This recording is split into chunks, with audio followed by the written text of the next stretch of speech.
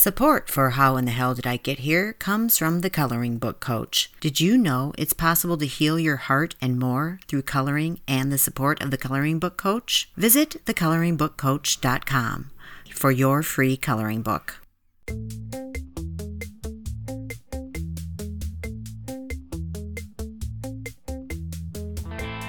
If you've ever taken a road trip through the western half of the United States, through states like Nebraska, Wyoming, Colorado, Utah, Nevada, and Arizona, you'll appreciate our first story today, which is really more of a conversation between myself and my sister Jenny as we relate our different experiences of driving through a part of the country which is still, in many, many ways, the wild, wild West. Then, my sister Erin and I reminisce about childhood with a couple of funny stories which also have become part of our family lore.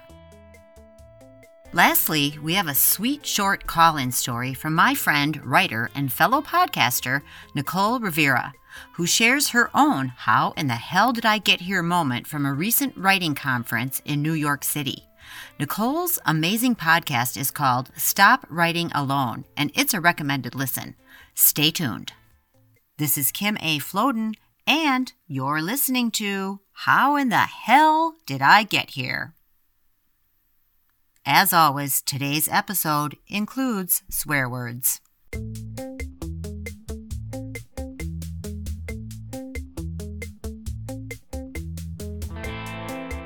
In this story, I'm at a point in my life where I've had some real crazy shit go down, and I'm not quite sure which way is up.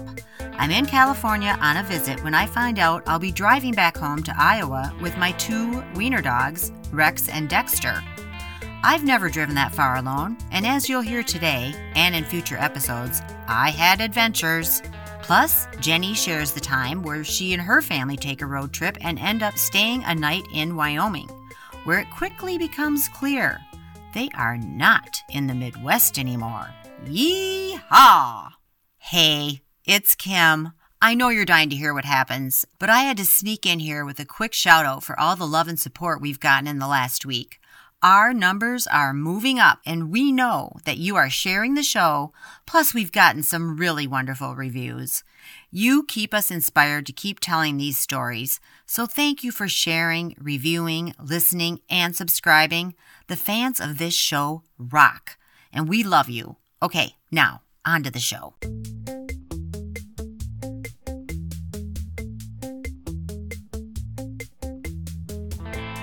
I remember I called Dad from the Donner Pass. I'm like, well, at least I'm not having to eat anybody. So at least I got that going for me right now. Coming across like Nevada, there's spots where it's like, I think I went like 3 hours without seeing another person in either direction. And they're not kidding when they say no services. And I had no cell phone coverage either for a long time. You know, we drove through Wyoming and it was just like that, where you really felt vulnerable. You do. Try being alone with two wiener dogs that don't even add up to 20 pounds. I would think I was listening to podcasts and I just cranked them and I'm just like, okay, please let me live. Yeah.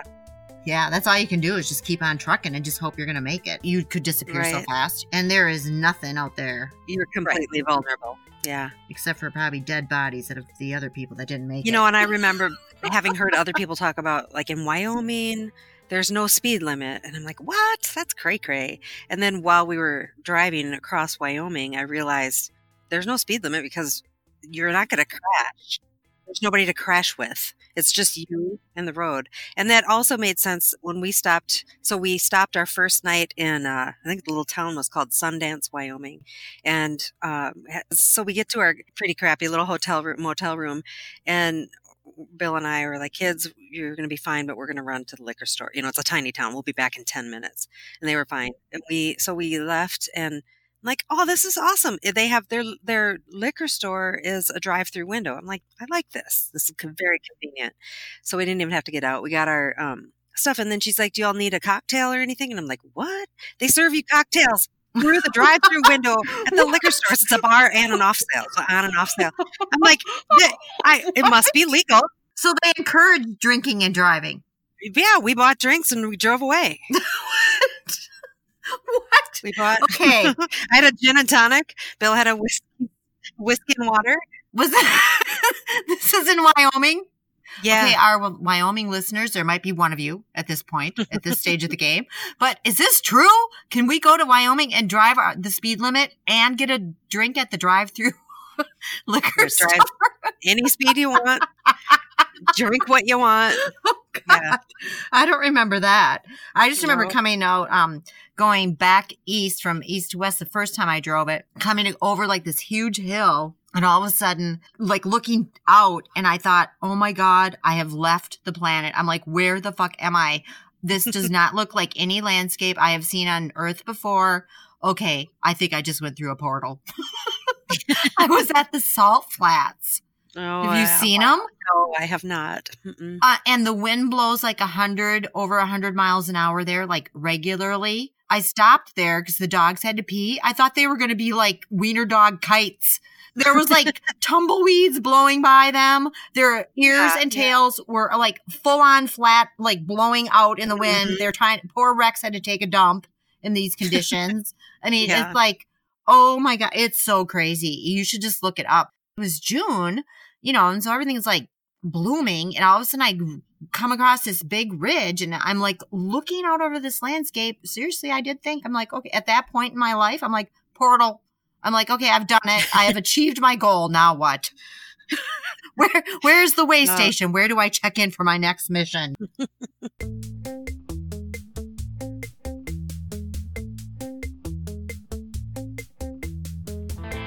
I'm the oldest of 7, which made for a very interesting and active childhood. Listen in as I tell a couple funny stories about my sister Erin and our brother Matt, and the determination and ingenuity that they showed at ages 4 and 5 to get their own way. Plus, an embarrassing moment for a 13-year-old me when I'm at the community pool's kiddie pool with 5-year-old Erin. We had sound quality issues with this recording, and we apologize. So when we were growing up, I think it was when I was in 7th grade, I was about 13, my mom went to work, and she worked, I think, Monday, Wednesday, Friday, and then Saturday, Sunday, every other weekend. So she always worked Monday, Wednesday, Friday, like after school. So I had to come straight home from school because I had 6 brothers and sisters younger than me, and there was a age difference of 11 years between myself and my sister Sky, who's the baby in the family. She was like 2, and then my brother Matt was 3, and then Erin, you would have been like 4, 4.5, and Jenny would have been like 5, and then Chris was probably 9, and Carrie was probably 11. It seemed like maybe she worked more in the summer, or maybe I just remember that. But so there was a summer when you and Matt were probably like 4 and 5, maybe possibly 5 and 6. You just did not want to wear clothes. I mean, the streakers. I remember this phase. You just like, we could not keep, and it was like you guys were in it together. It wasn't like you just decided you're not going to wear clothes. No, you and Matt together decided you're not wearing clothes, and fuck it, you're not wearing clothes.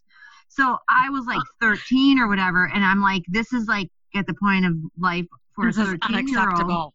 Fucking unacceptable. You're just like, no, not anything to do with anybody being naked, right? It's like horrifying.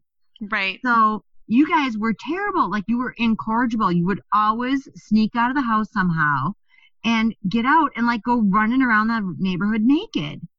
So finally, I think Dad put one of those hook latches on the front door, and fairly high so that up. We couldn't streak.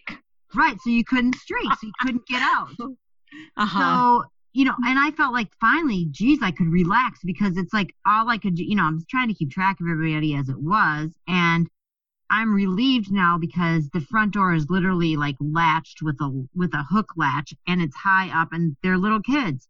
So I'm relaxing probably for the first time in God knows how long, like a couple of weeks probably, because this was going on. So the phone rings. It is our neighbor, like 2 blocks down, and the street we lived on actually was like one huge long block. I think it ran for probably 3 blocks. There was no streets in between it.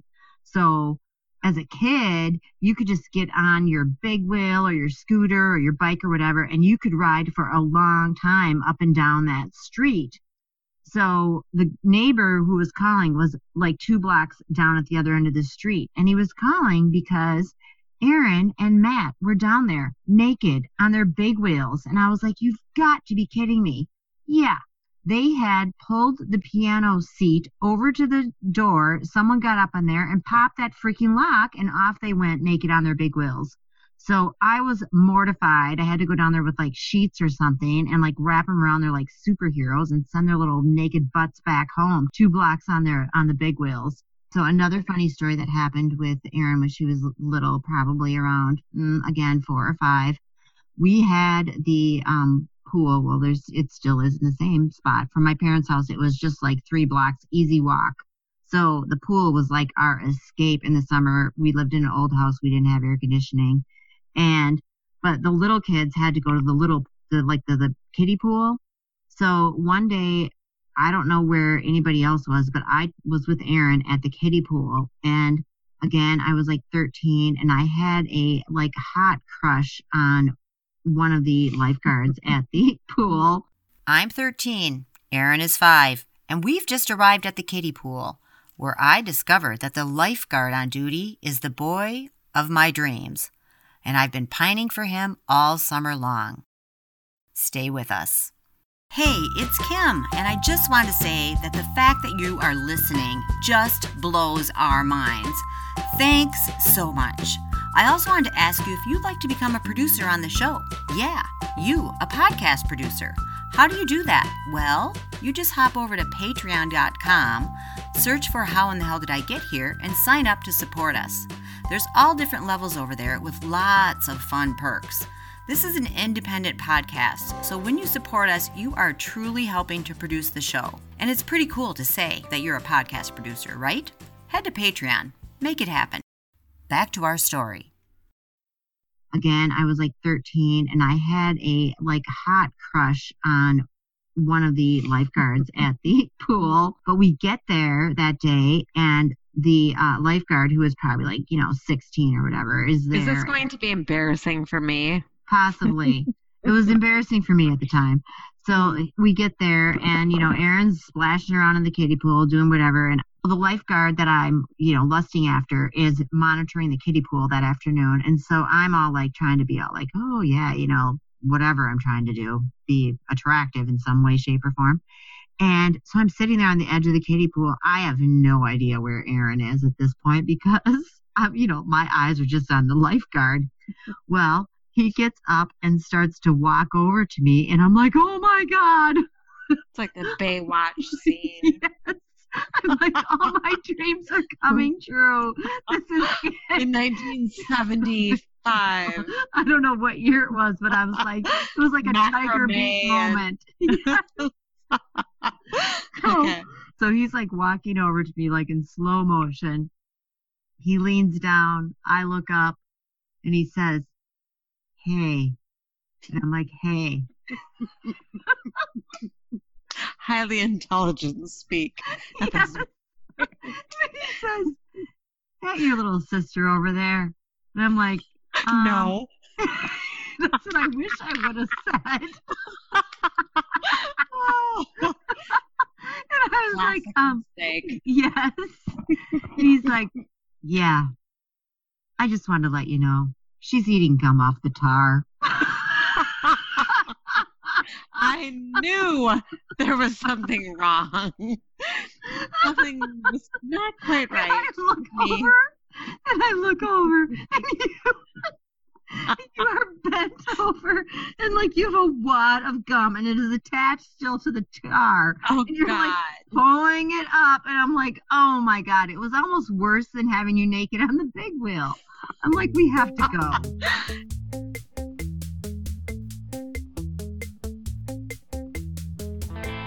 Nicole is wrapping up a very successful writing convention when she runs into a little bit of trouble. Okay, hey guys, it's me with one last check-in from Javits Center from BookCon. I'm right outside the door. I'm leaving, but I just had to give you this hilarious tale of how my day ended up. Just before leaving, I thought it would be nice to buy my son a book since he and my husband could not make it on the last day.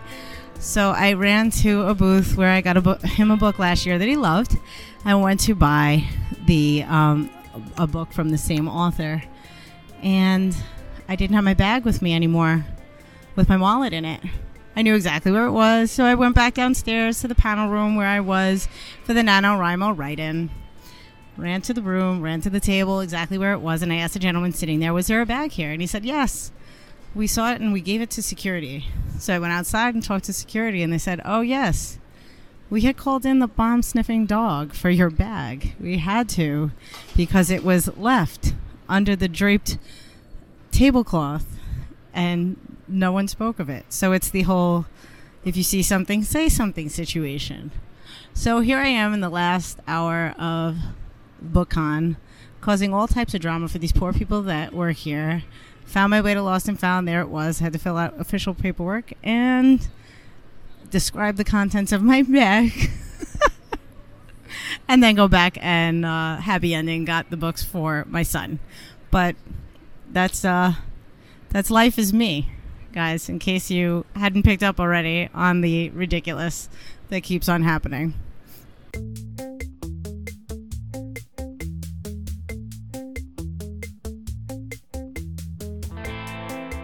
Wow, here we are at the end of episode 30, and a huge thanks and shout out to everyone who listens, subscribes, tells a friend, shares the link, reviews, or supports us via Patreon or Ko-fi.com, which is spelled ko-fi.com.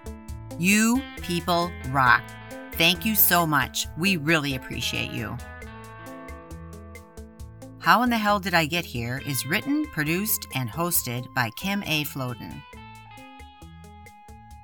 This week's show features myself, my sister, Jenny Gardner, my sister, Erin Beach, and my friend and fellow podcaster, Nicole Rivera from Stop Writing Alone. Big thanks to her for sharing her story with us today. If you want to share a story with us, call 323-488-3303 and leave us your story, and you might hear it on the air. That's 323-488-3303. Thanks again to our sponsor, The Coloring Book Coach. Find your free coloring book at thecoloringbookcoach.com. Silent Partner creates our theme song and ad music, which we found on YouTube's Creator Library. Meet you back here next week for more How in the Hell Did I Get Here stories. Until then, pay attention, my friends. You just never know when you might find yourself saying, how in the hell did I get here?